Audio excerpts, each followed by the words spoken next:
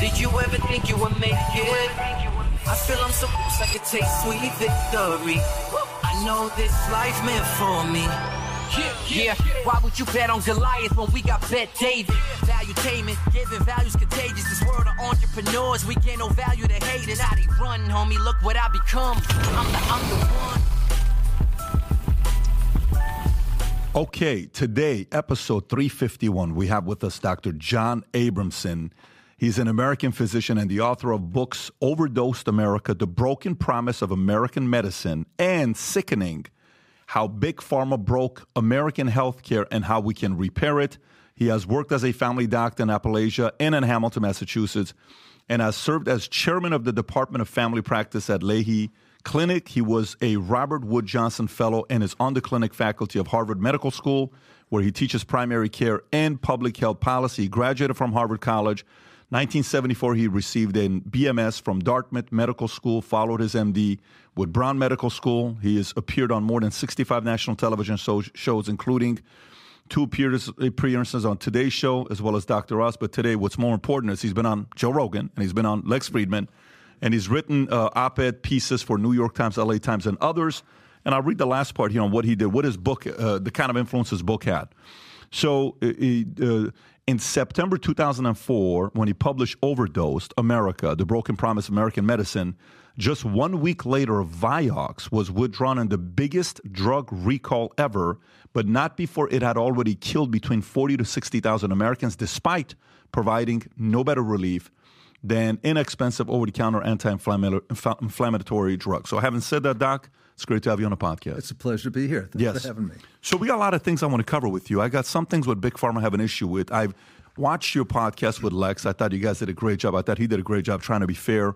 And it was a perfect timing because it was February of 2022, 3 months after he had interviewed the CEO of Pfizer, I believe, 2 or 3 months. And I wonder how much your position changed, because when I was listening to that one versus today, and, you know, the great thing about medicine is it's constantly evolving.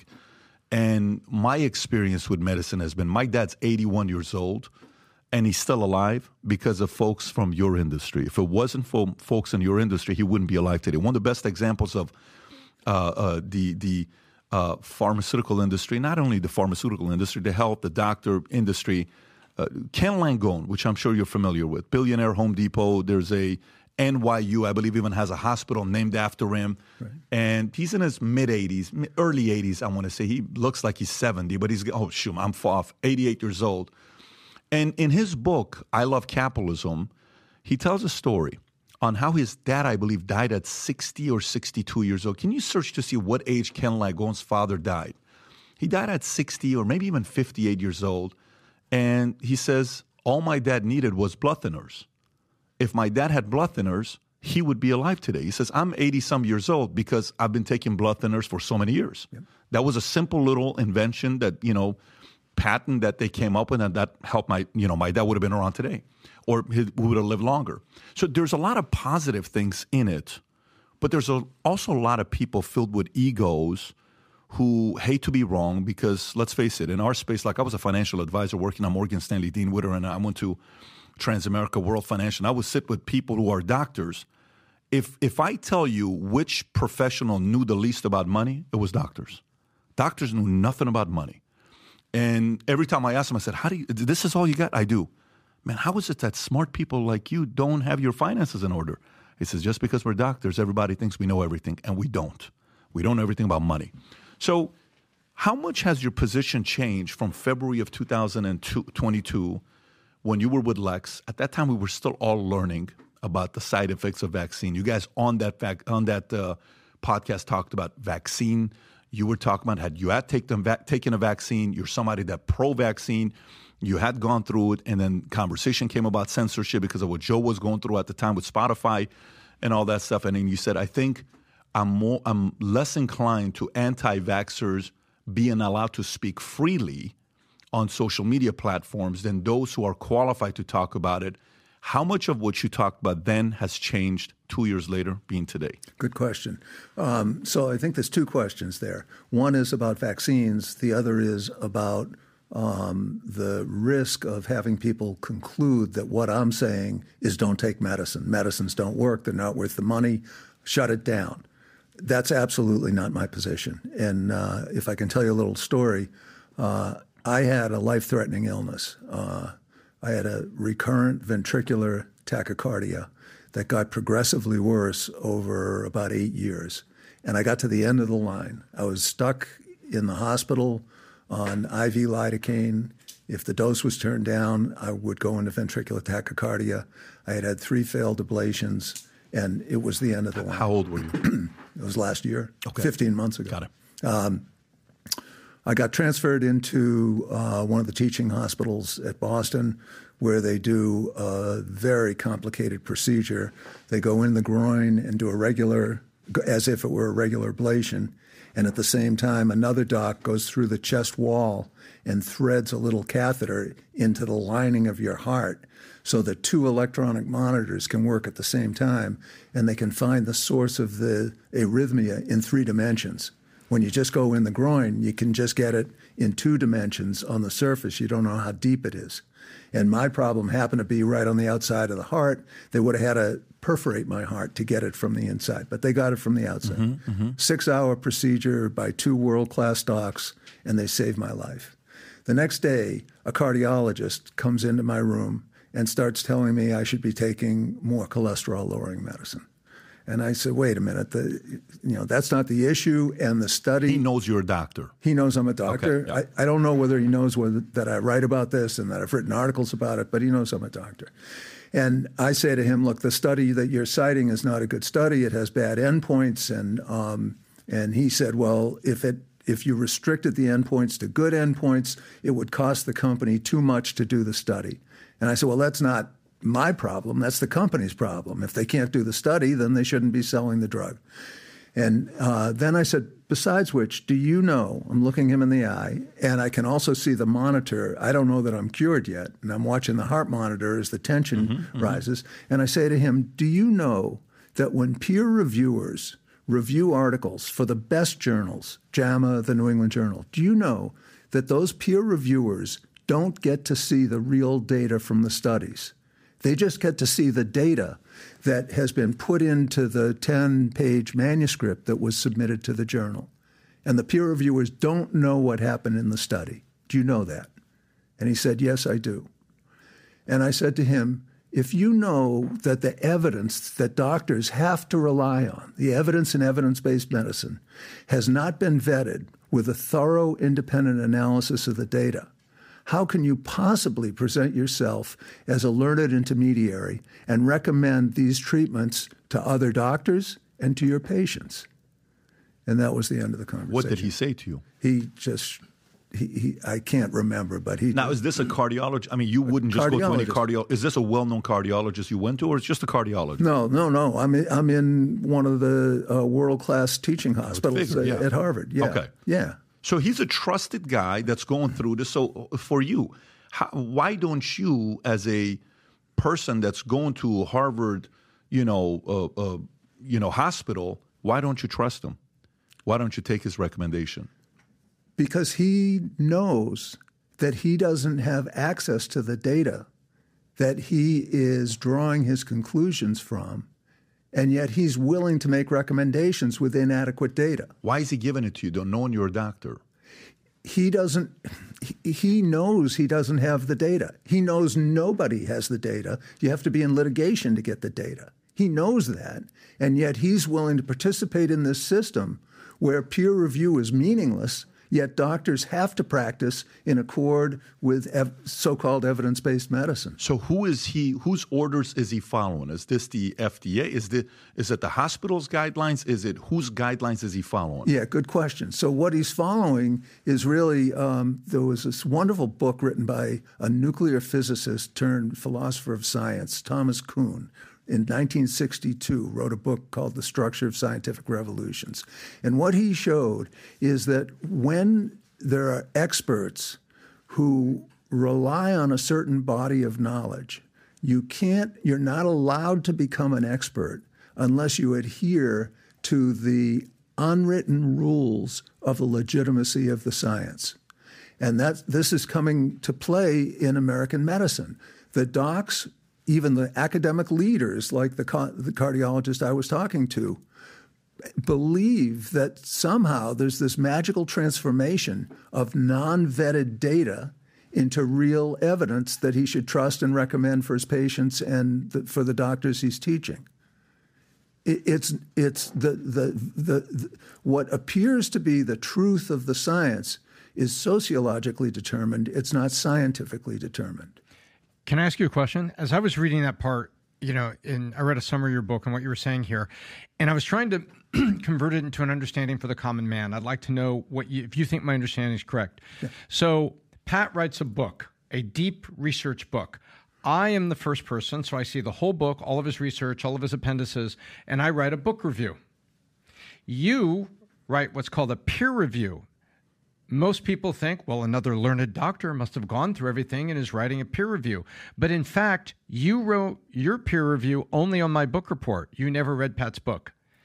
Is that a good understanding of what you're describing for the common person? It is, but it's worse.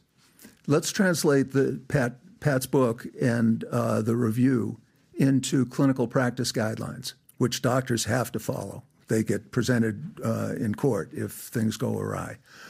The people who write those clinical practice guidelines are relying on the studies that have been published in the journals. Those studies have been peer-reviewed, but the data hasn't been analyzed. When the guidelines are written, the experts who write those guidelines just have access to the articles that are published. They don't have access to the real data. So to go back to your analogy, you'd be writing, if I relied on a review, that wouldn't be good.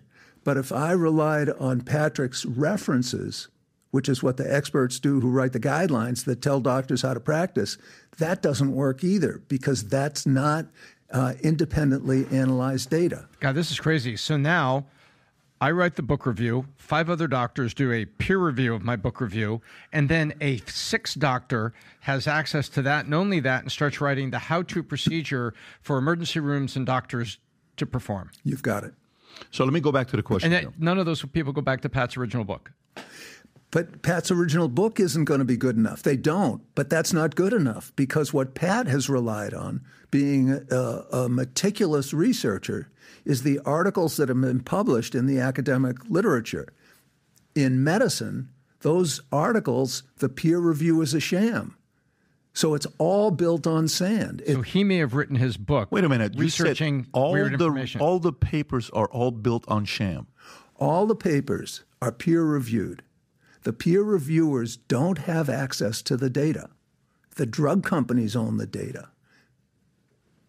Okay, so then let me go back to the question I was asking you. So you're on the inside. We're not. Yeah. Okay. But for you, within your space, just like there is within politics or within the military, there are anti-establishment generals or colonels or lieutenants. Like if you watch the movie Scent of a Woman, that was an anti-establishment colonel, right? You know who I'm talking about? Robert De Niro and Al Pacino, phenomenal, crushed it, right? Yeah. So, okay, you go in the political side, there's anti-establishment candidates. Some would say Kennedy's more anti-establishment. Some will say, I'm talking John F. Kennedy, not RFK, but even RFK could be anti-establishment. Some may say Trump may be anti-establishment. There's anti-establishment candidates, right? But then there's the establishment side. You were part of the establishment for many years, right? And let me kind of ask the question, push back, tear my argument apart, whatever you want. That's the whole reason why we're having this conversation. One may say you were establishment. You practiced, you followed the guidelines, you followed the laws, you followed the rules, you followed all that stuff. Did you during COVID, Doc, at all have a moment where you're like, what the hell is going on here? Like, what are they forcing down people to take this with this much research and we don't have the right kind of research. And look at the numbers that's coming up. And why are they not willing to release this? Why are they putting such a long time for us not to get the data on this? Why is it that we can't sue these guys? Why is it? Was there ever a moment during COVID for you where it's like a tipping point? Yes, there was. But let me just go back and finish up our last conversation about peer review. There was a wonderful article. It was published in the New England Journal, actually, and it looked at the terms of the contracts between academic medical centers and the drug companies. So only about a quarter of the studies are done in academic medical centers. The rest are done in by for-profit research companies. But the ones that are done in the academic medical centers are going to be the highest quality studies. 50%, literally 50% of those contracts gave the drug companies the right to write up the results of the research, and the authors were suppressed to the point where they had the right to suggest revisions, but they couldn't make revisions. The drug company controlled the article. 50%. Who allows that? You can't do that without the help of the government, though. You don't need the government. What you need is a market that's not functioning, because the drug companies had pulled so much research out of the academic medical centers, and the academic medical centers needed that money. Managed care was coming in while this was happening. They didn't have a lot of money in their pocket. Okay. They needed to attract that research money as much as they could. They ended up with about 25% of the research. But it was the market, because the contract research organizations were willing to abide by those regulations. The academic medical centers had to. So it was a dysfunctional market that was allowing the drug companies to write up 50% of these articles, and the peer review was a sham. There was no way to get to the bottom of it. Yeah, but isn't there a chairman of the board or a committee that's going to come in and say, what the hell are you guys doing? Because at this point, that means the doctors and the writers are slaves to these big pharmaceutical companies. And those are the ones that are making the big decisions for them, and they're telling them what to do. Is that kind of what it comes down to? That's what it comes down to. So I was at a medical meeting, and I was sitting near an editor, not editor-in-chief, but a major editor of a major journal. And the meeting was over, and we got up to walk out. And I said to him, listen, why don't you guys demand the data from the trials that you're going to publish? It's pretty simple. The data's there. They could deliver it to you. It's a thing called a clinical study report. It's like 3,000 pages long. And they've already done it. They could deliver it. You could require it with the manuscript. And he said to me, before I took the next step, he said, requiring that data would be a death spiral for the journal. And what he's saying is, if we require data and other journals don't require the data, the companies won't submit their big articles to us. And a major part of the income of the journals, a major part of the income of the journals comes from selling reprints back to the company for their drug reps to hand out. And in 2005, 41% of the Lancet's income came from selling reprints. That's the last data there is. So he was admitting to me in sort of poetically economic language that they're in the business, the financial model that they're in is selling reprints back to the drug companies, and they can't behave in a way that's going to decrease their sales of those articles. At what point were these data, was access to data available, and did an event happen to cause this data to be hidden? For example, when you think about some of the acts that they come up with, every industry has all these acts. In the financial industry, Investment Company Act of 1940, or all this other stuff, right? So there's one here where in 1986, the National Childhood Vaccine Injury Act, right, Yep. NCVIA, Yep. became law. Yep. And what this did is it waived any liability for pharmaceutical companies and vaccine manufacturers for injuries or death caused by vaccine. Yep. 86, that's roughly 40 years ago, a little less than 40 years ago, right? Yep. Okay. Was there a time where data was available to the consumer to know, and researchers and doctors to look at, where Big Pharma came in, hired a lobbyist firm to work with a Congress or Senate to pass something that data doesn't need to be available to the public again? No, it evolved slowly because the drug companies were doing this, but they didn't have complete control of the situation because 80% of the research was being done in academic centers. So the academic docs were seeing it. So this situation developed slowly, and now there's an organization called the International Committee of Medical Journal Editors, the 13 biggest general medical journals in the world. They would be the body that would do this, but they've been tiptoeing in place. Who's funding them? They're the journals. They are the journals. So who's funding them is the sale of reprints and their subscribers. Who owns them? Their own. I'm looking at them right now here. Parent organization and International Committee of. So it's themselves. It's International Committee of Journalists. Others, Vancouver Group, formerly. Okay. So they're purely not releasing all the information because they're worried it could hurt their top line revenue.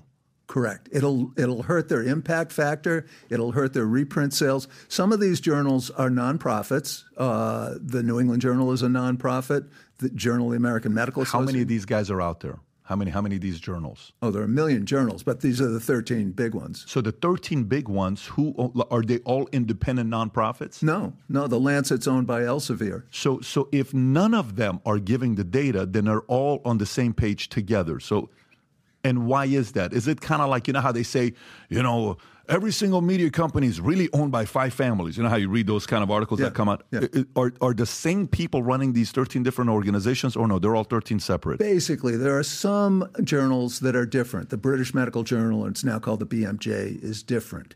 But they're not as commercially involved. But the biggest journals are playing in this financial arena where the editors have a fiduciary responsibility to maximize their profits. And they're doing it. Yeah, but who's exposing them? Who is calling them out? Who is, like, for example, at least if I have a New York Times, I got a New York Post, right? If I got a WAPO, Washington Post, I got a Washington Times, right?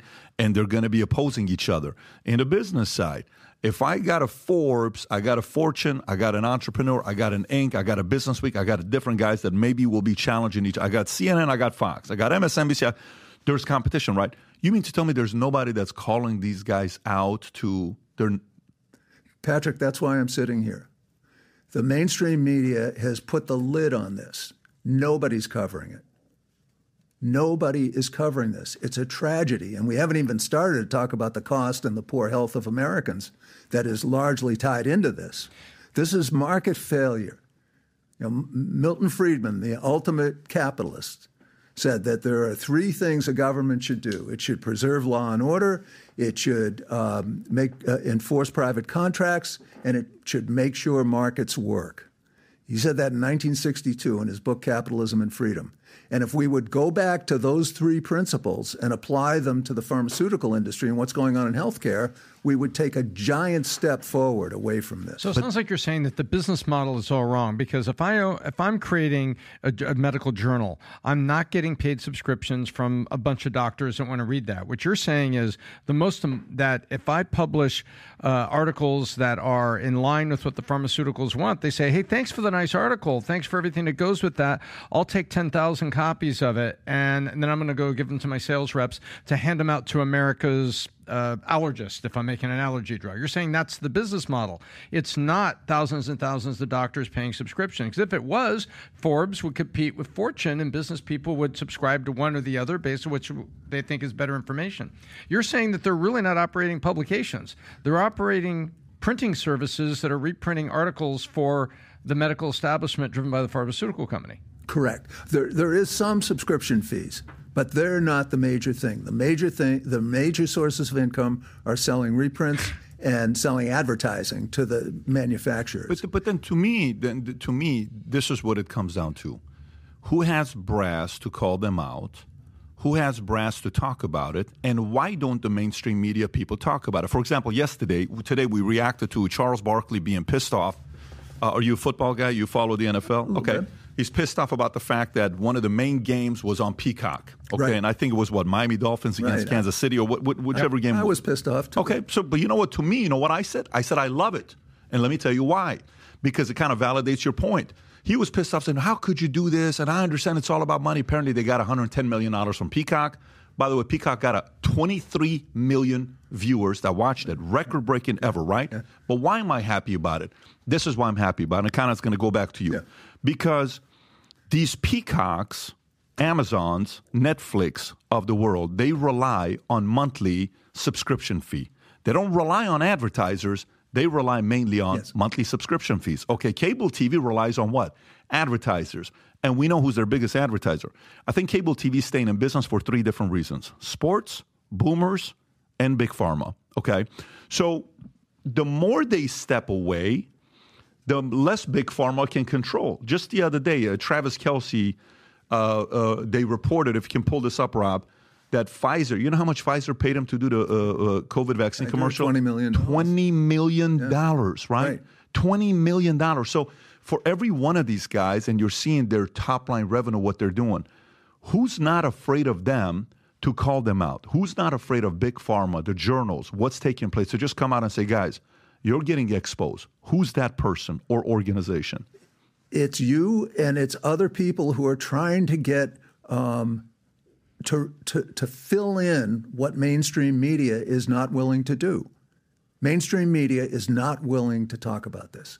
So Travis Kelce gets $20 million, and he also has this relationship with Taylor Swift, and God knows how that unfolded. But here's the story, to get back to your question about COVID.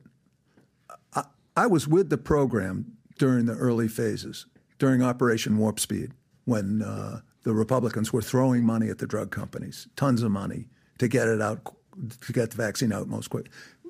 We didn't know how bad this was going to be. It wasn't, you had to look and see if there were real warning signs, but it looked like it was safe, at least in the short term. And I was with the program. But now we've had 3 different boosters coming on, and Travis Kelce's on TV advertising the 3rd booster. There's been no randomized controlled data to support the use of those boosters. Now, that's just not okay. The FDA is approving these boosters with all the advocacy of the CDC and the experts who speak on TV, saying get the boosters. And we just don't know what the effect of the boosters is. We can go into the details of it if you want, but we don't know. I'm of a certain age, and I had a heart condition. Hopefully it's cured. I'm worried. I get the boosters, but I don't have data. You got all 3 of them? I got all 3 of them, but I don't have data that tells me it's okay. Why did you get them? I got them because the arrhythmia that I had that's now suppressed could be reactivated with COVID that went to the heart. Arrhythmia that you had that could be reactivated that went to the heart. Yeah. Tell me what that means. So I told you this story about being in the hospital. 15 months ago, yes. Yeah, and having this arrhythmia. You did an angio, went up, and also from the front. Yeah, absolutely. Yeah. So I was at death's door. I mean, I made my peace. I was ready to go. And this is serious business. I'm in a different risk-benefit situation than most people are. I'm also 75. So I'm in a different risk-benefit situation. So without randomized controlled data, just with antibody data and observational data, the second booster was actually approved with antibody data. Pfizer's vaccine was approved with antibody data from 8 mice. And Moderna did much better than that. They had antibody data from 10 mice. This is the second vaccine. We have twice the data, sir. Well, not twice, but 25% more. Yeah. I'm telling the truth, and the FDA is letting this go on, and the CDC is picking it up. So there's no data. There's not data that it's bad. There's not data that it works. And I'm going to play my odds by getting the booster, knowing that I don't know what I'm getting. But you're young. You guys are young and healthy, and you may look at this situation and say, wait a minute, there's no data. We don't know long-term effects. We don't know if it prevents hospitalizations or serious illness. And you're not likely to get seriously ill if you get COVID. And you may decide, I'm going to pass until they get some good data out here that I can decide on. I never got it. So I didn't get it. My wife didn't get it. Our kids didn't get it. But my dad, who's 81 today, he got the vaccine and got all the boosters. So did my nanny, who lives with us, been with us for 14 years. She's in her 60s. They chose to get it, and we totally supported them. And we ran a insurance company where we had to decide what guys wanted to do. And I said, you do what you want to do with your body. I'm healthy. And I got COVID. My wife got COVID. We all went through it. It was, the process we went through. But 70% of America's vaccinated. If you type in, Rob, what percentage of Americans are vaccinated? I want to say it's somewhere between 67 to 71% are vaccinated. You may know these numbers better than I do. Can you zoom in a little bit? What percentage of Americans are vaccinated? 70% of Americans are, give or take, vaccinated. Right. Okay. And if you get to older folks, the percentage is higher. Higher, right. So based on what you know now, and you, 75 years old, you said, I accept it. I made the decision. This is serious business, right? 15 months ago, this may be it for me, right? You're 73, 74 years old. So now that you know what you know, where do we go wrong? What mistakes did we make? Who should have never taken it? All the late night show forcing everybody to take it, and military being forced to retire or else. And, Bill Maher the other day is like, I took one for the team. I never wanted to take it. He had Seth MacFarlane on. He's debating him. He had Jimmy Kimmel on. He's debating him. All of these guys were forced to. So many. We had a guy that was a colonel before in the military. He got kicked out because they didn't want to take the vaccine. He's sitting here telling us the story. How many of those stories do we have to hear? Where did we go wrong when it comes down to the vaccine? Well, let's go do the last first. It's very simple with the boosters. If we're going to have a booster campaign and we're going to recommend that Americans get it, and we're going to use public media, public service media to advertise it and try to create an imperative, you need randomized controlled trials. That's what science is. So the first booster was done on observational data from Israel. 1 out of 17 people took the booster. Israel approved the booster early, and it was a perfect situation where you could do a randomized controlled trial. It was not known whether it worked or not. Israel was first in line, and they could have easily gotten hundreds of thousands of people to go into a randomized controlled trial and could have produced data early. That's not what Pfizer did. I think it was Pfizer. What they did is they harvested data from the electronic medical records, and they compared the death rate from COVID in the people who chose to get the booster to the death rate from COVID in people who did not choose to get the booster. And they found that there was a 94% lower COVID death rate in the people who chose to get the booster. That was published in the New England Journal. It became evidence-based medicine. Everyone had to get a booster. And that was the truth, the scientific truth, and you couldn't challenge it. What came out just recently is that when you look at that same population of people, 94% fewer deaths from COVID and 94% fewer deaths from non-COVID illnesses. In other words, those people were 94% less likely to die of anything. They were healthier. You can't do an observational study because the people who choose to get a shot are different than the people who choose not to get a shot. Now, the FDA knows this well. I mean, this whole thing about hormone replacement that went crazy in the 80s and 90s, that we got it wrong, and millions of women took hormone replacement therapy, increasing their risk of breast cancer, and now it turns out dementia as well, because it was observational data. And the women who took the hormone replacement therapy were healthier because they were going to be healthier in the first place. And you could say that you could find the women who are going to be healthier by just seeing which ones chose to take hormone replacement therapy or not. So the FDA's been through this many times. They know that observational data are not reliable. I don't get it. Why the FDA does not insist on randomized controlled trials when they approve new vaccines and tell people they should get them. So let's ask this question. Okay, so FDA is an organization that regulates and approves American companies, American pharmaceutical companies, right? Yeah. Okay, we have 195 countries, give or take 5, right? What other countries are stricter? There's only 2 companies that, if you were to say, well, the dollar thing is really in there, you know this, you've spoken about this, New Zealand and us. New Zealand did it in 1980, I want to take give or take, when they're like, yeah, you know what, moving forward, we can advertise on TV. And U.S. is saying, hey, there's a big difference between Big Pharma and nicotine and cigarette company. Why do we drop Marlboro? Why don't we not do Winston? What's the big difference? Well, because over here, this is actually can help. The other one cannot help. Okay, fine. That's your argument. Great. I don't agree with it, but fine. But there's 193 other countries that can sit there and say, no, let's make the best educated decision. There is not the level of big pharmaceutical profits being made there like we are. What are they doing? What do you notice in other countries doing that are saying, no, we're not with this? Right. Who is fully against the way we've been handling pharmaceuticals in America? Okay. So New Zealand's the other country that does direct-to-consumer advertising. So it's interesting to compare the two.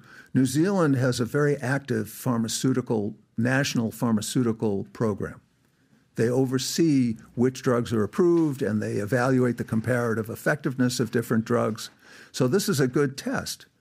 In the United States, because we're the Wild West of drug marketing and TV advertising, we spend by far the most on drugs of any of the wealthy countries.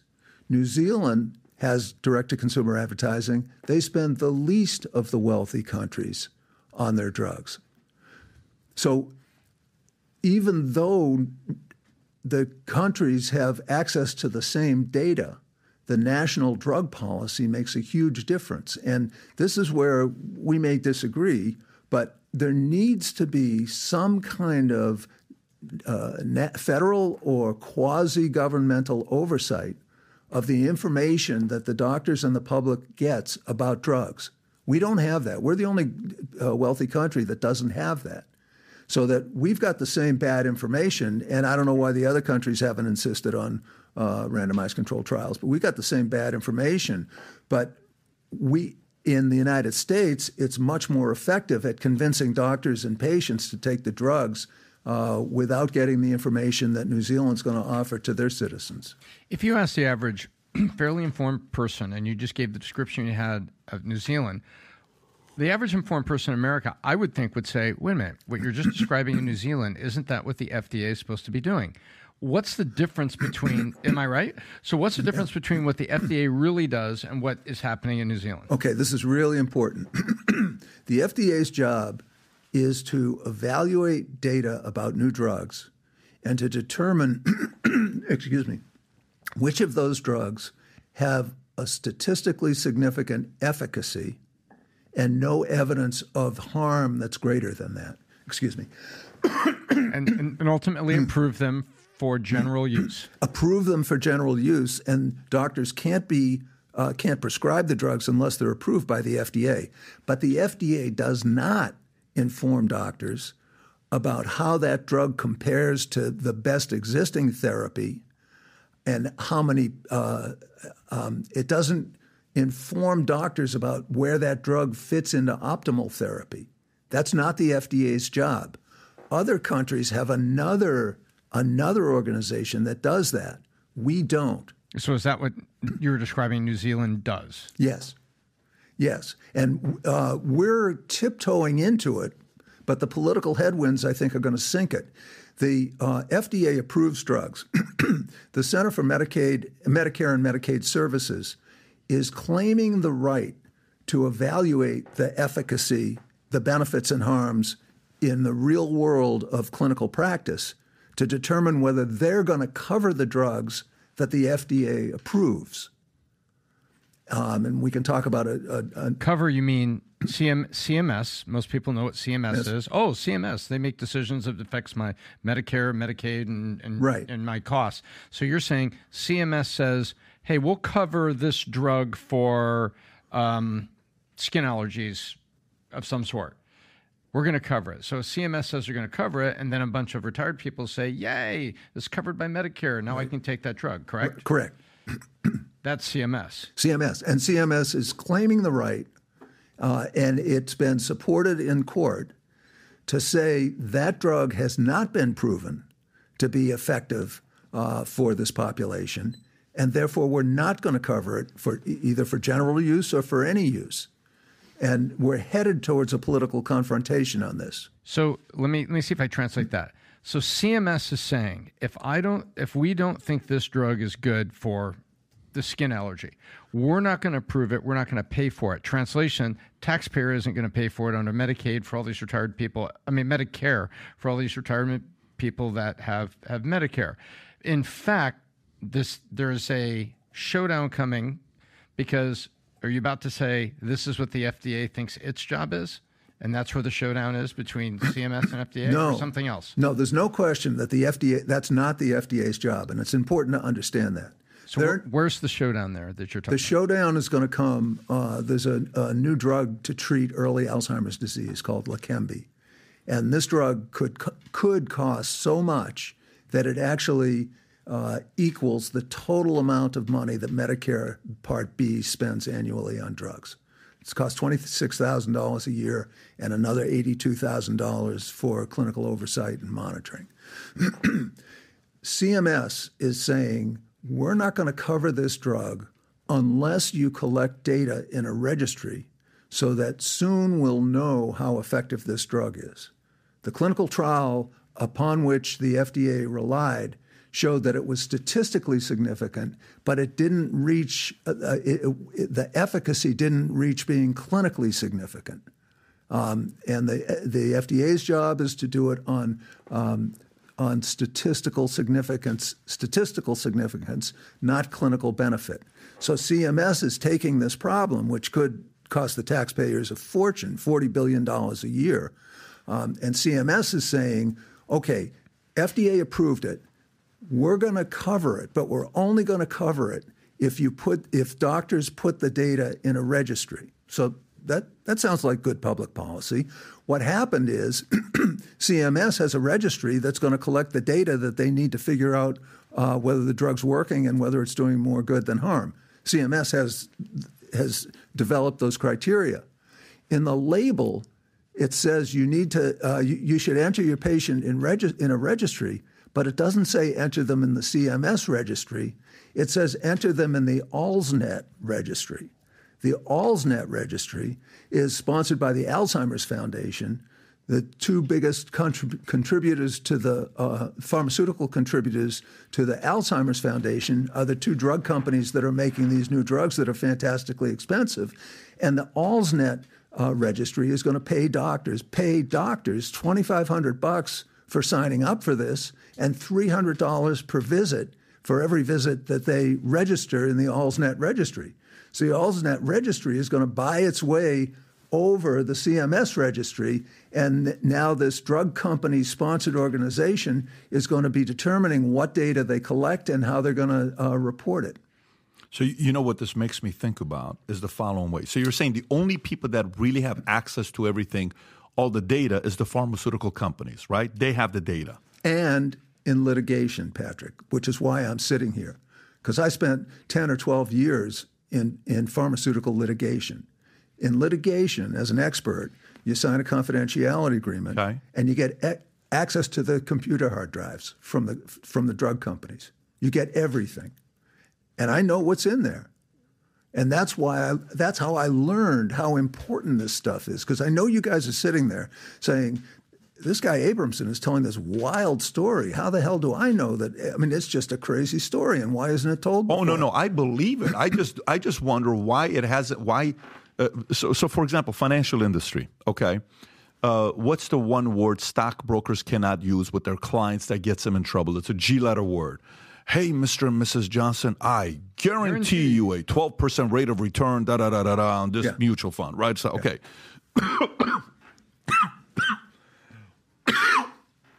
Okay, you coughed, I'm coughing, Tom, you're next. So hopefully you're ready for it. You want me to cough or? So no, you're good. Yeah, wait a minute. Wait a minute. So the question becomes the following, right? There's this thing called the stock market. You can go out there and tell me how well your stock is doing, but the stock market tells me how well you're doing. And there's this thing called quarterly earnings that I can go quarterly earnings and say, hey, your quarterly earnings, you expected to do this, you missed the mark, and your stock goes 5%, drops for a day. And hey, here's what they're doing. Hey, such and such is shorting your company. Kathy Wood or XYZ, Carl Icahn is shorting AIG and they want the CEO to be fired. Oh, shit. Whoever was short. Was it Carl Icahn was shorting whoever the CEO was at AIG, right? And Pershing Square was shorting Herbalife. So there's big players. There's big players. That's Ackman, I believe, and Ackman and Icahn got into it. So correct. But there's at least we, the public, sees it and says, wait a minute, what was that all about? Why is this stock doing this? Hey, I'd like to recommend you an investment company, Active American Mutual Fund with American funds. This fund has been around since 1934. Can I see the prospectus? Sure. Here's what the prospectus looks like. Okay, this year was a big drop-off. What happened the last 5 years? Your 5-year rate of return isn't 12%. And then you have to explain yourself, the financial advisor does. Why isn't somebody enforcing big pharmaceutical companies to give data on exactly what happened with these COVID vaccinations, what happened with the results, how many injuries do we have, what really took place? Everybody is just trying to delay it, right? Delay it. And even recently, the story comes out with Anthony Fauci saying the fact that, where is the story? I think it's this one right here, saying the fact that Fauci's former boss concedes COVID lab leak was not a conspiracy theory. That's just a story that came out yesterday, right? And Fauci is out there using the legendary line, which I don't recall. Dr. Francis Collins, do you know Dr. Francis Collins, former head of the NIH, testified in a closed-door session with the House Coronavirus Subcommittee, admitting that the COVID lab leak theory was credible. This marks a significant shift from his earlier characterization of its very destructive conspiracy. House Republican leading the hearing revealed that Dr. Collins acknowledged the credibility of the leak hypothesis, contradicting Fauci's previous stance. They also accused both doctors of using their influence to pressure researchers into favoring a natural origin theory over the lab leak theory regarding COVID's origin. I mean, people are sitting there saying, wait a minute, we bought that it wasn't. So why isn't there an organization or institution that's forcing these guys to give us the data? Okay, two answers. One is there's an Office of the Inspector General report that was filed in January of 2023. Okay. The Office of the Inspector General found that there was a grant from the NIH to EcoHealth in 2014. And some of that money went to the Wuhan Institute of Virology. But Obama had put a ban on gain-of-function research. So they couldn't do gain-of-function research.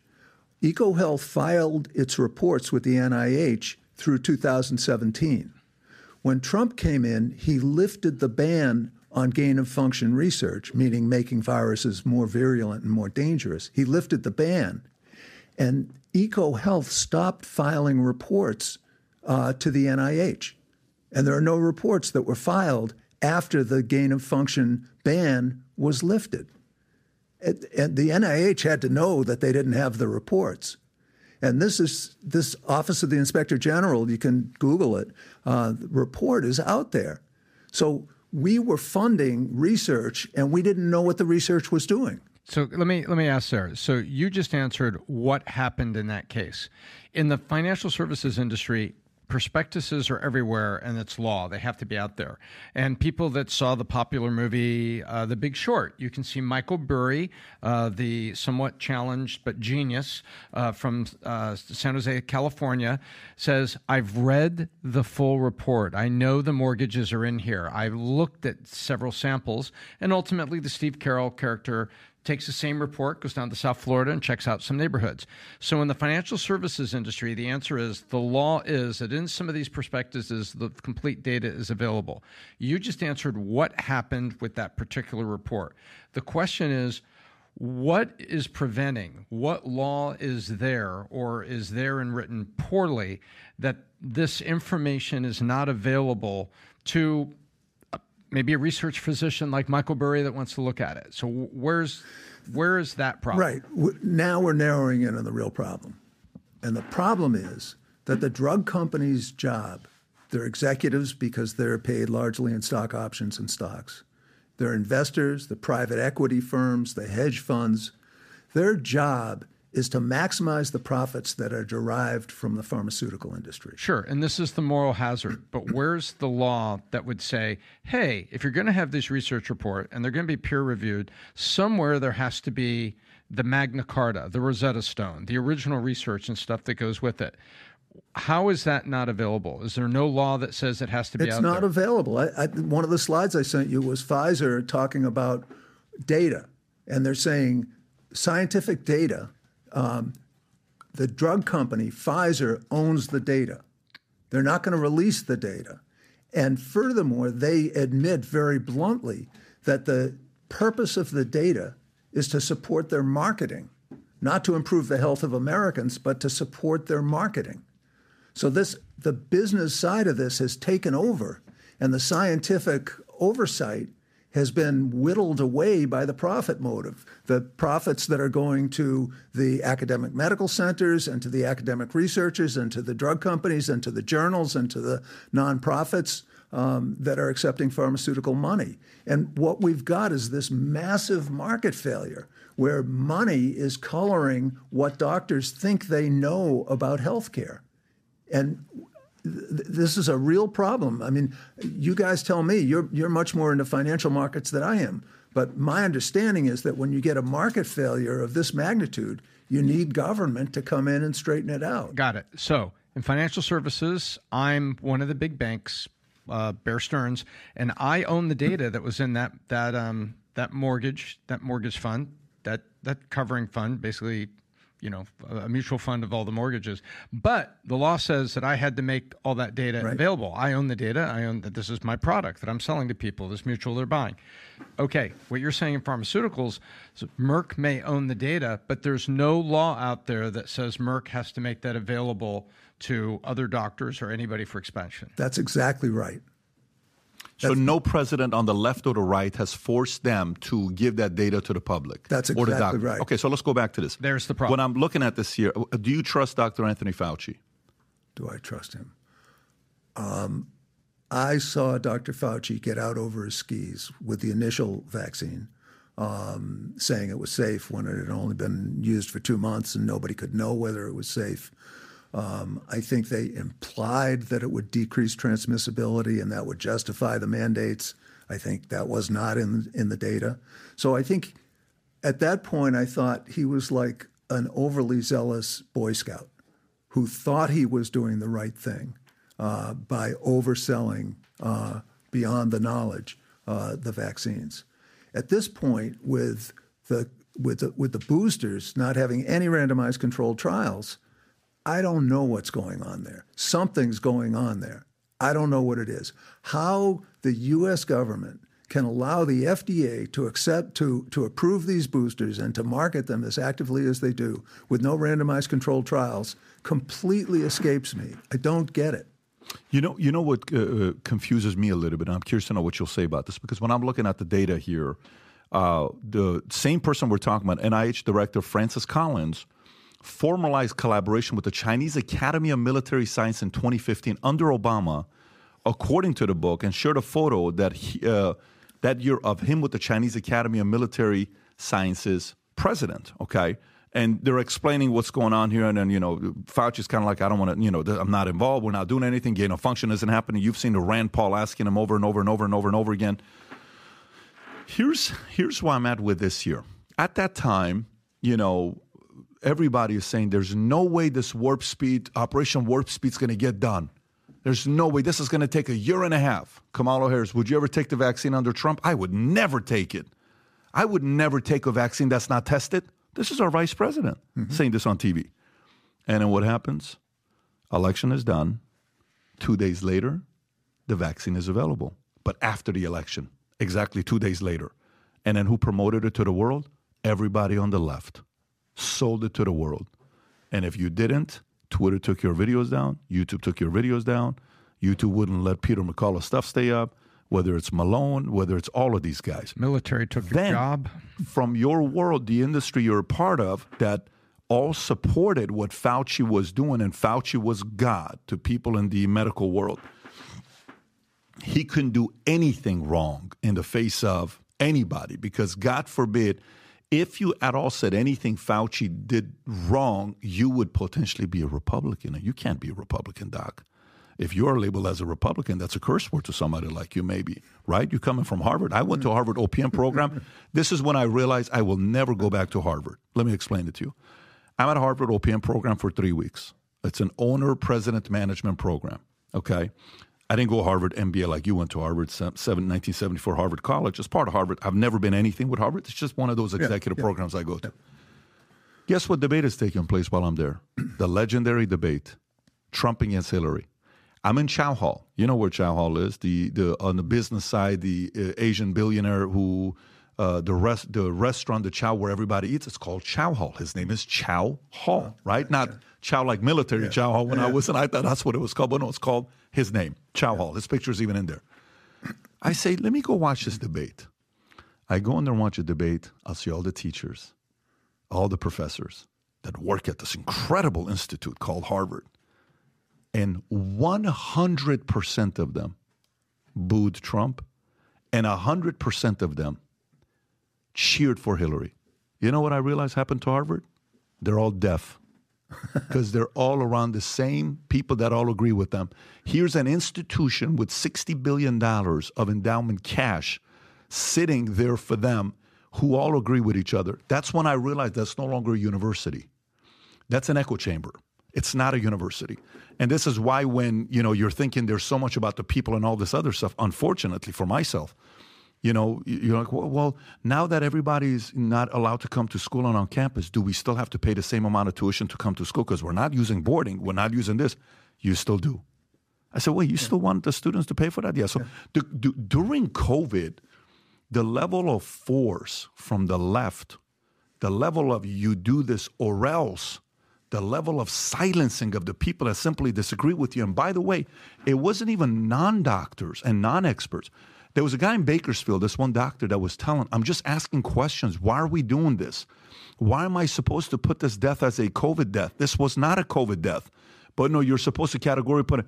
The video gets 15 million views, 2 doctors sitting there, video is taken down 24 hours later. So it's not like during that time, it was just the non-health experts that were being silenced. It was anybody that disagreed with Fauci's position was being silenced. Right. Now it's 2024. Do you have anything to say about how the left mishandled COVID, led by Fauci's policies? Because Fauci is the one that was telling everybody what's the right thing for us to do and trust the science and wear 3 masks. We're taking pictures with masks. Then the pictures, cameras comes off. Everybody takes their masks off. People are not dummies sitting there saying, wait a minute, don't patronize me. Don't make me do something you don't want to do, but behind closed doors, you're doing it because it's a political party.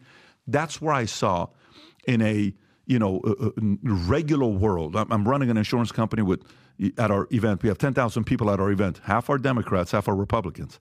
But everybody was like, what the hell is going on here? These are valid concerns. Yeah. Your thoughts? Absolutely. There is a bias on the left to support public health measures. It's a bias. There's also something going on with drug company money. And let me tell you a story that will make some news in the beyond. The story comes from the Boston Globe, but it hasn't gotten out, and it is very newsworthy, and it addresses exactly the question you ask.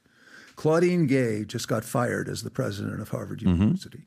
She had plagiarized, which I think, I'm not an expert on this, but I think that meant missing quotation marks and not citing references. And that's not a good thing. An academic should not do that. You sound like you're defending her, though. Let me finish my story, Okay. and you won't be ready to pounce on me. Okay. I promise. She gets fired, and Alan Garber, who's been the provost of Harvard, gets appointed the temporary president.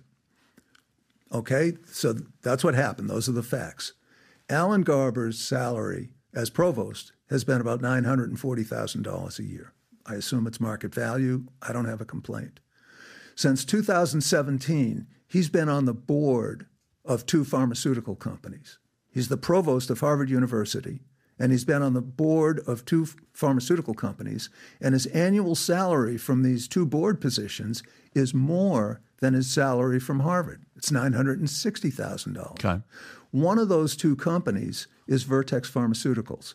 They're selling their drug that is a revolutionary drug that decreases the pulmonary consequences of cystic fibrosis by about 14%, and they're selling this drug for $322,000. It costs them to make less than $6,000. So we've got the provost of Harvard University in a position of direct conflict of interest in talking about the public health consequences of this. Now, this hit me hard because I was teaching, I'm not on the faculty anymore, but I stepped down a year ago. But I was teaching healthcare policy at Harvard for many years. And one of the case studies we taught all the first-year students at Harvard Medical School was if Medicaid ran out of money, what the students in each seminar group, if Medicaid ran out of money, what services would you cut to have the least impact, to engage the students with this? Great question. Yeah. And do you cut out eyeglasses every other year? Do you cut out transportation to doctors? So forth. What they didn't talk about is that Vertex's drug costs $322,000 and costs $6,000 to make And somebody ought to be negotiating with these guys to get a fair price. Is that a dosage or an annual? Annual. So 360. If you got this terrible rare condition, it's $30,000 a month or 360 a year. A little bit less, probably 28 or 27 a month. Okay, but that was an annual figure, and it cost $6,000 to make. Yeah. Yes. And the hepatitis C drugs that cost $1,000 a pill, $84,000 for a course of treatment, and they're sold for $1,000 in India where it's generic. So what we've got is this enormously unfair, hyper-profitable situation. We've got the provost of Harvard, who's now the acting president of Harvard, sitting on 2 boards. And in healthcare policy, they're not teaching that you can't let the market set these prices. They have monopolies. But that makes sense to me why Harvard would put somebody like that as the board. That makes sense to me because Harvard's no longer a university. Harvard's no longer, to me, as a university. It makes sense for me to put somebody there that owns them, which is another big for Rob. Can you pull up the article of the top 10 most expensive, and I want to validate what he's saying. Here's the top 10 most expensive drugs in America as of January 15th per year. Hemgenix, $3.5 million per one-time dose. Okay, let me say that one more time. $3.5 million per one-time dose. Go to the next person. Go to the next one. Okay. Elevidys, $3.2 million. You can go to the next one. I don't disagree with this, and the price is awful. It is important to point out that these are one-time treatments. I totally get it, but still $3 million. Oh my God! This next one, Skysona, $3 million. You can keep going, Laura, just to kind of show the numbers. So when he's saying $300,000, some people are like, "That's a lot of money." It's a 1/10 of many of these other 2.8 million. There's plenty we can go through here. But again, to go back to the question you made about. I'm trying to see the point you were trying to make. So were you trying to say, because Claudine Gay was a DEI hire. That's what she was. She was a DEI hire because she was a woman and she was African American. And nowadays, you get extra points when you hire somebody with DEI because the money people are very happy with you when you do something like that. There's a big feud right now. United Airlines CEO is talking about the fact that their pilots, the goal is to have 50% of them be women and of color. Why do we care about hiring based on women and of color? What if these girls don't want to be pilots when they grow up? What if there's a bigger percentage out of 100 kids, 100 boys, say 30% want to be pilots when they grow up, 100 girls under the age of 12, maybe 3 want to be pilots when they grow up. Why are you trying to change that if that doesn't make sense? So that's my problem with Harvard. But let me go back to it again. Everything I just said, you still haven't answered my question. The market on the left looks at Fauci as God, as he can't do anything wrong, and they're so afraid to criticize him. The only person that did, they kicked him out of his party, and his family even pretty much disowned him. His name is Robert F. Kennedy Jr. Did you read the Fauci book he wrote on, did you read the case against Anthony Fauci? Yeah, if you read it, the first words in that book are a quote from me. The first words. That the pharmaceutical industry has taken over the knowledge that doctors have. In the introduction, what did you think about the book on things he said about Fauci? I think that RFK is a very smart guy. He works really hard, and he gets a lot of things right. But in my opinion, he doesn't have a firm grasp of his own desire to prove his points, his confirmation bias.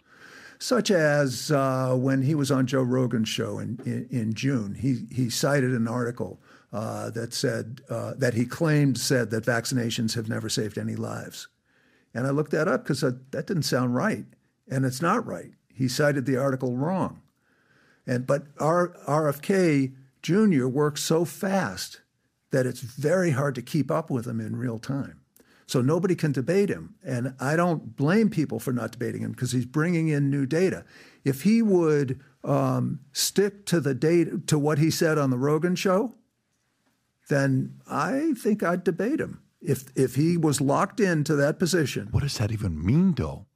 I don't understand what you just said right there, because so you're now probably bringing up that Dr. Paul Hotez was not willing to talk to RFK because that was going on, and I remember that. Yeah. What do you mean if he sticks to what he said to Joe Rogan? No. you put the two things together.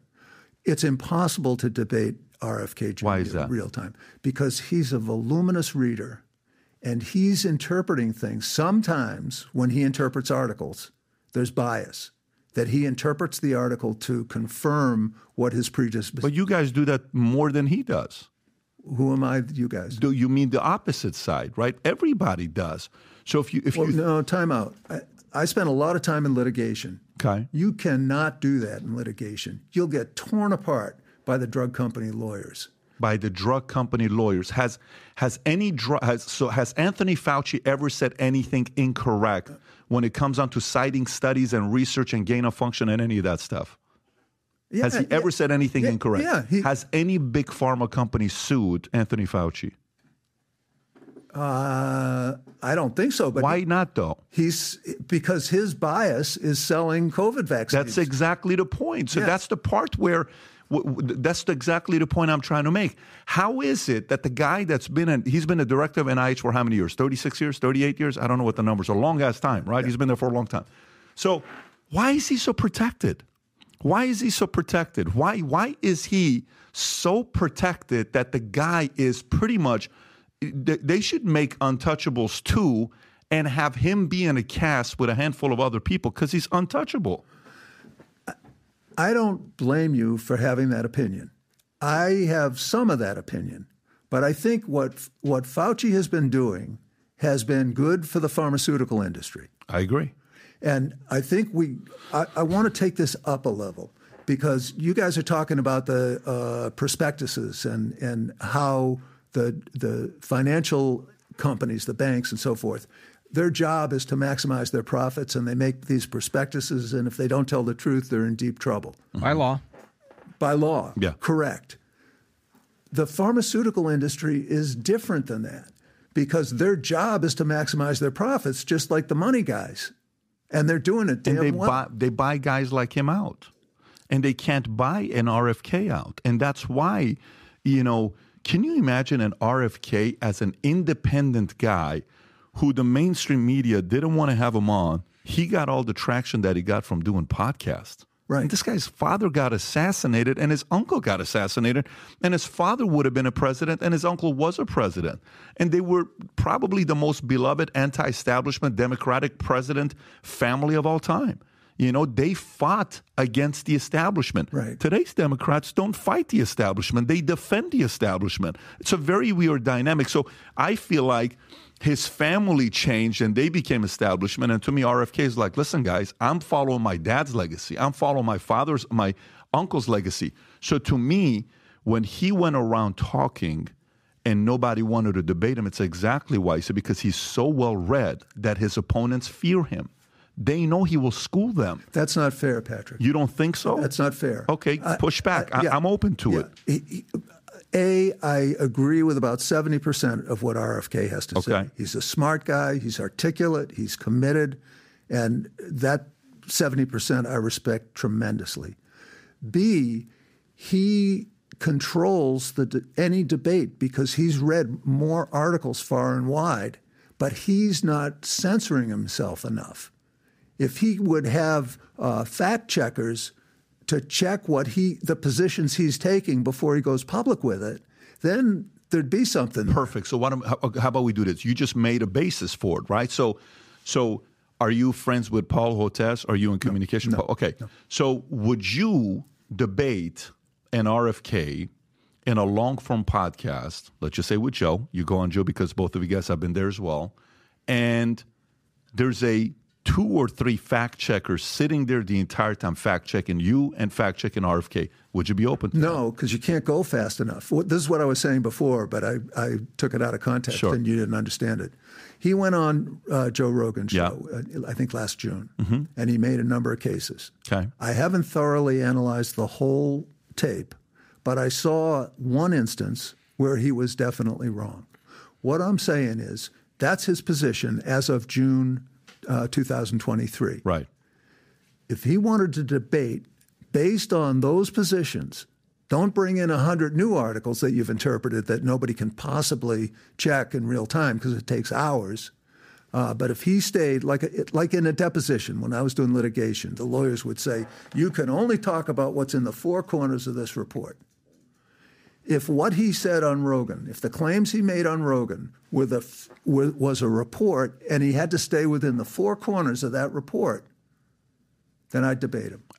It just would tell me the other guys, your opponent is more prepared and well-read than you. No, he's reading far and wide, but he's the one who's the arbiter of what it says.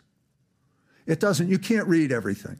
Patrick, you're right. I agree. Yeah. No, I don't dispute that. But. So he's out in the lead. He's very fast and he's very smart. But he's looking for things that confirm his biases, and he's making some mistakes. Yeah, I mean, you're saying he's making mistakes. So you say 70-30 RFK. Where do you put Fauci at? If you can put him like that 70-30, where do you put Fauci when he talks?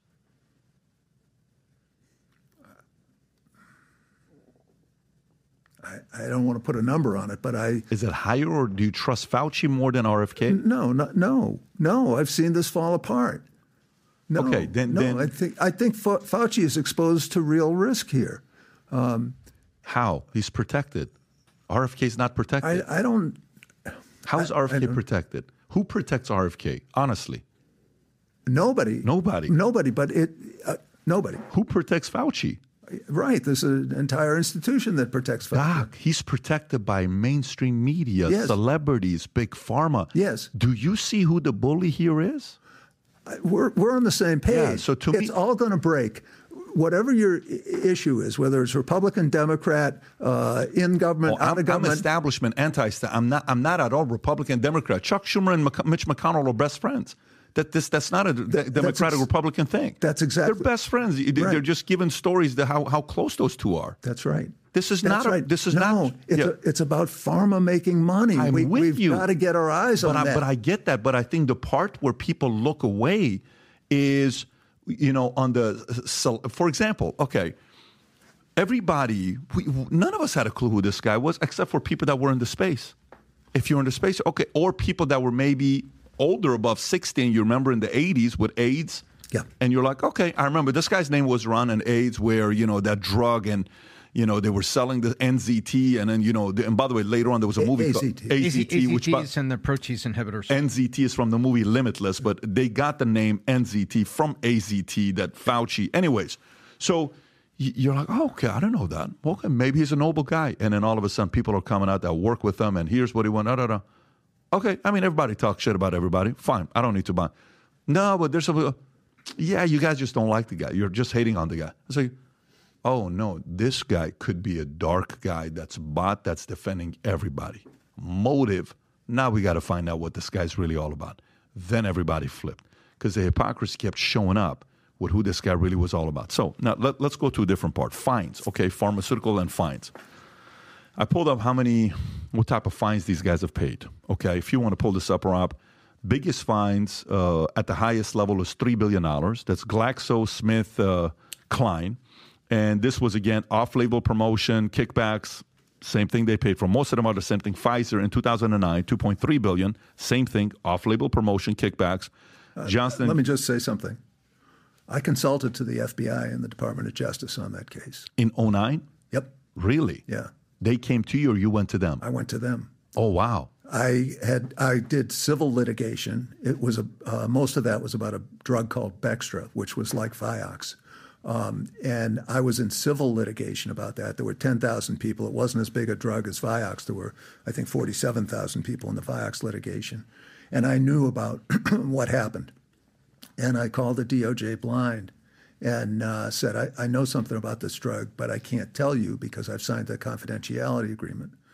And they sent out I don't know if it was a federal marshal to deliver a federal subpoena to my house. And they said, you will be at FBI headquarters at such and such a date, and you will bring your computer. And I went and I told them what I knew, what I had learned in civil litigation. They keep their cards close to their chest. They were really up to date. They were crackerjack lawyers. And that was the end of the discussion. And 6 months later, I read in the paper that there was a $1.1 $1.95 billion Wow. fraud case that Pfizer pled guilty to fraud, and they paid this fine. Now, a very important fact here is that the Pfizer pled to a felony in this case, but Pfizer didn't take the hit. A subsidiary took the hit, and that's the way this game is played. So when these big fines are meted out by the Department of Justice, the companies have subsidiaries take the hit, so the parent company isn't at risk of getting banned from Medicare. And so the CEOs don't go to jail, and the drug companies aren't at risk of losing their Medicare business. And there's very little disincentive not to try to get away with this, because rarely do the fines add up to the amount of ill-gotten profits. I wonder, and by the way, there's multiple billion. Let me see, 1, 2, 3, 4. There's 5 fines that Eli Lilly, Abbott Laboratories, Johnson & Johnson, Pfizer, Glaxo, these guys paid. That's over $1 billion. And you got a bunch of other ones here as well. Amgen, another Glaxo, TAP, Sereno, Merck, Purdue at 601. I can list all of these guys, right? Yeah. They're getting fined. But to them, they're sitting there saying, I don't really care. We sold this pharmaceutical for so much money, pennies on a dollar to make it. We're selling it for $5,000. We'll pay the fine. Go ahead, right. If it makes you happy. With what happened the last 4 years, do you think we're going to have something coming up where it's a actual accountability, record-breaking type of fine that we've not seen before? Or do you think nothing's going to happen to these guys? I don't see it happening. I see it's a game. It's just business. It's business as usual. Unless people go to jail or unless companies are barred from participating in Medicare, it's not going to stop. Their job is to maximize their profits. And if there's a $2 billion fine, so be it. Are you following this new thing they're talking about at Davos, the disease X that World Economic Forum talked about? It could kill 20 times more than COVID-19. Have you followed any of this or no? Yeah, they just started talking about it this week. It's this disease X that it just came out a few hours ago. World leaders to meet, discuss threat of hypothetical disease X pandemic in Davos that could kill 20 times as amount of people as others. How concerned are you for someone that has been in this space? You said your age earlier, 75, and you had a procedure last year where you're dealing with a cardiologist and, doing certain things to you where you were kind of worried, saying this could be it for me. How worried are you of the next pandemic, of the next virus that can be deadly? Does that at all concern you, or do you think it's just they're trying to sell fear porn to us to find ways to sell us another pharma or another shot? It's both. Okay. It's both. I'm worried. I mean, I don't know where COVID came from. It might well have come from the lab. It may have well have come from gain-of-function research. It might not. It could have come from natural sources. And you got to worry about that stuff. But I'm equally worried about the pharmaceutical companies exaggerating the risk and tinkering with the threats so that they can make more money. If the profits of the pharmaceutical company, this goes back to the filings with the SEC and the financial prospectuses. If that doesn't get straightened out, and if the pharmaceutical industry doesn't have to present its real data to doctors and the public, this stuff is going to keep going on because their job is to maximize their profits. And as long as they're not held accountable by anybody, they're going to keep doing what they're doing. And I write a book, it's got to be 5 years behind the times by the time it gets into print. And the litigation takes 10 years, and it takes a long time. But we're not making progress. Pharma is moving faster in their direction than we can catch up to them. Who is we that can do something about it? Is it because to me, I sat there and I said, okay, where can you hurt these guys where maybe they're going to wake up and be like, oh, shit, that's actually going to be felt. First thing you think about is, okay, what if they can't advertise on TV anymore? What if they can't pay a Travis Kelce $20 million? What if they can't do something like that? Does that hurt their pockets a lot? Because when you look at their budget about how much money they spend every year on advertising, Sky Rizzi, $383 million last year. Rinvoq, however way you pronounce these words, $351 million. Dupixent, $307 million. I can give all they're spending so much money advertising every year. Do you think if they stopped and said, listen, moving forward, No more. The only country can do it is in New Zealand. We're also green. It's not going to happen. We are a capitalist nation, but you're kind of messing up. You did not gain a lot of credibility during COVID. No more advertising for you guys. Is that enough of a pain to these guys? I don't think it's going to happen. A good lawyer explained to me that our First Amendment is different than the First Amendment in other countries. And because you mentioned it before, because there are beneficial uses of drugs, unlike cigarettes, you can't ban the advertising. But that doesn't matter because you could make the advertisements say how much better Skyrizi or any drug, not to pick on Skyrizi, is better than the best available therapy, and how many people you have to treat to have one person get a result that you couldn't get with the other drugs, and how much it costs in the total drugs that are sold for how much it costs to have one person improve. You could put all that into an ad so it was genuinely educational. So you don't have to take on a constitutional issue. You can just make them present data that is the rational data that doctors and patients need to make a good decision. And we don't have a government, we were talking about this before, we don't have a government organization that does that, but you could do it if they want to advertise, then you got to tell the truth. They would need to be an organization that can't take a penny from a pharmaceutical company. You know what I'm saying? Like it almost needs to be something where because immediately, who's going to be knocking on their doors? Right. Hi, this is John Doe. I'm a lobbyist representing XYZ company. We love your work. Yeah, absolutely. And that's happening again with another lobbyist. Absolutely. It'd be like the registry for Leqembi, and it's taken over by the Alzheimer's Association. So I think the answer to your question, we're in a deep hole here. We've got 1.1 million Americans are dying above and beyond the deaths in the other wealthy countries because our health and health care is so inferior. 1.1 million people a year. That's 3,000 a day. It's like a 9/11 every day. And for this health care and health, we're spending in excess $2.3 trillion a year. I know you're worried about the military-industrial budget collusion and the military budget. I'm all with you. We're wasting 3 times more than the entire military budget. And our health is just falling further and further behind. It's a national crisis. Mainstream media won't cover it. It's it's like 9/11 dominated our consciousness for years and years. This is happening every day to Americans, and we've got to address it.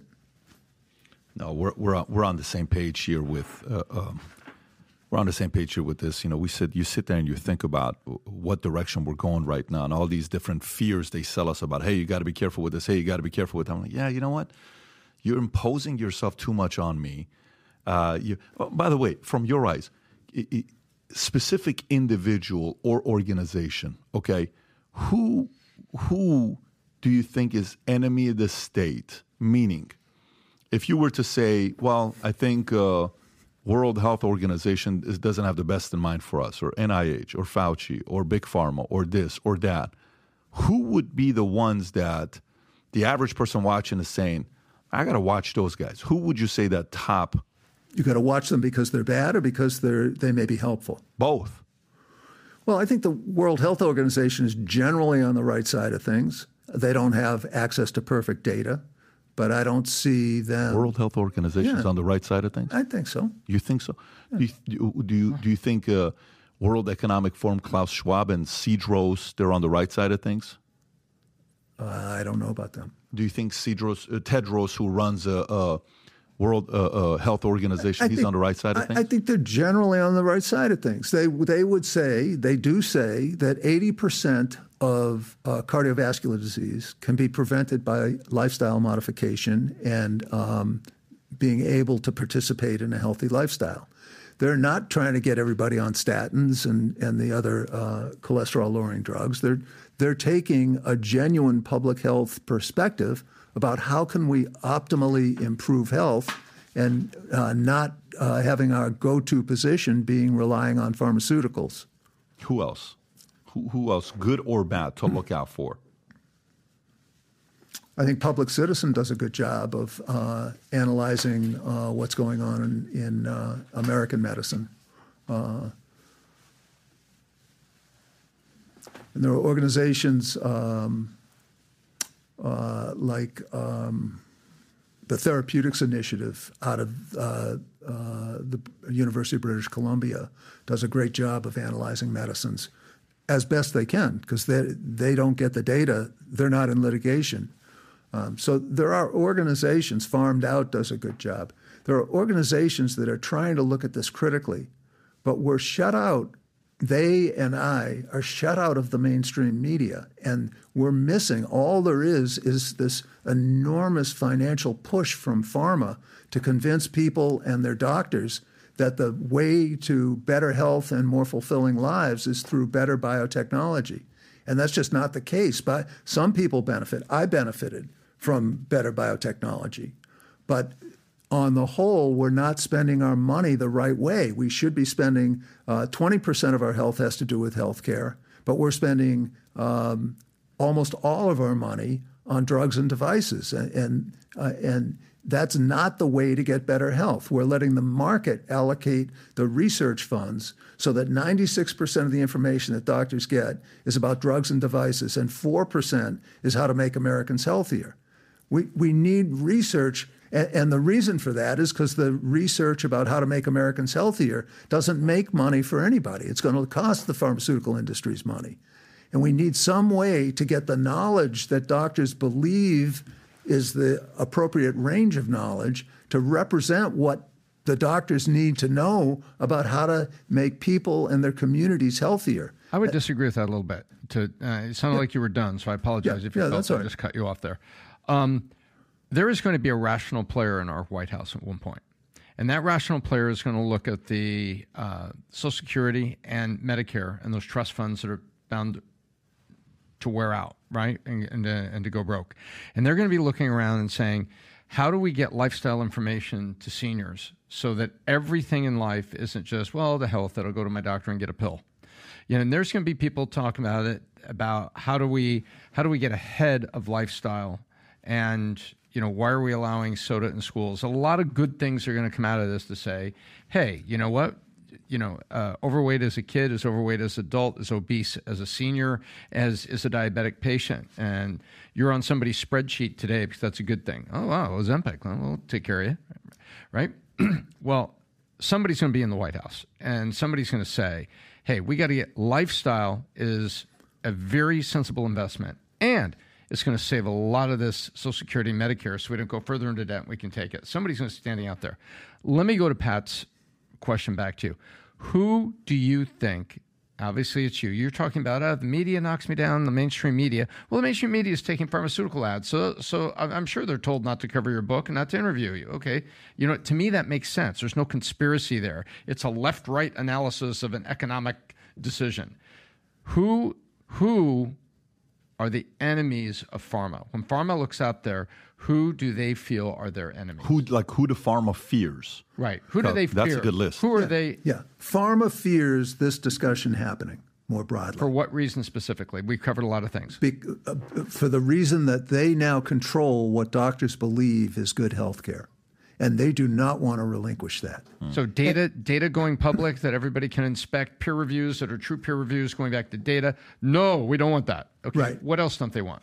An epidemiologically balanced research agenda. They don't want that. So they don't want rules and constructs into the research and everything back there. Well, not rules and constructs, but instead of spending 96% of our research money as allocated by the market, because that's where the profit is, the maximum return on investment, we should be allocating our research money based on what Americans need to be healthier, and they don't want that. Mm-hmm. That's what I meant, and I used the wrong words. But okay. That's so that's exactly the second. What I meant. So far, let's see what else he's going to say, Tom. Go for it. What else would you say to that list? Okay. Ask the question again. What does the big pharma fear the most? They fear anything that's going to cut into their profits. And any politician who takes a stance that's going to cut into their profits is going to come up against enormous resistance from the drug companies. 2/3 of the legislators in both parties take money from the drug companies. This is not a partisan issue. Republicans. I fully agree. Yeah. And I hope that your listeners come away from this not thinking, did the left win or did the right win? We lost if they're thinking that. The only thing we saw is the left promoted the vaccine like no other. mainstream, late night, celebrity, talent, Hollywood, sports. They promoted it like no other. Like they were hardcore preacher pastors. There was a religion of taking the vaccine, and they were prophets promoting it. Patrick, I agree. Yeah. Without qualification, I agree. Yeah. But it has to do with pharmaceutical profits. That is where the brakes are off. And until there is enough public understanding in the healthcare professionals and non-healthcare professionals about how this is disserving the American people. There are 1.1 million excess deaths. We're wasting the equivalent of the federal budget deficit every year on healthcare. And until the people bring that to the public consciousness, pharma's money is going to control the debate. So when you say that people were out marketing COVID, I agree with you 100%. Yeah. And if they're going to market COVID better through Republicans, they'll do that. And if they're going to do Democrats, they'll do that. They're just interested in the money. They don't care who it is. They don't care. They just want to promote the product. Right. I agree with you. Right. And what we got to do going forward is get rid of this left-right dichotomy and figure out what's going to be right for the American people and how can we get Americans talking about what's the way to handle this. We've got a crisis. Do you think our patent laws, you know how they kind of kept going back and forth changing it? It used to be 20 years. The two senators or congressmen, one of them was a Republican, one was a Dem. They lowered it to 14 years. Then they brought it back up to 20 years.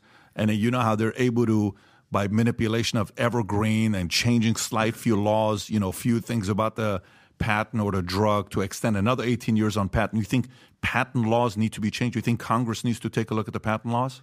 Yes, I do. And the patent thickets, I mean, the pharmaceutical folks are light years ahead of who's ever trying to catch them on these issues. The drug price negotiations, they'll do a little bit, but they're mostly for show. And pharma is crying like they're going to, get their privates busted. No, it's going to cost, in real terms, the money pharma is going to lose on the price negotiations is going to cost us about 2 significantly effective drugs over the next 30 years. But they're arguing that we're going to kill them. We're going to kill them with the price of insulin being $35.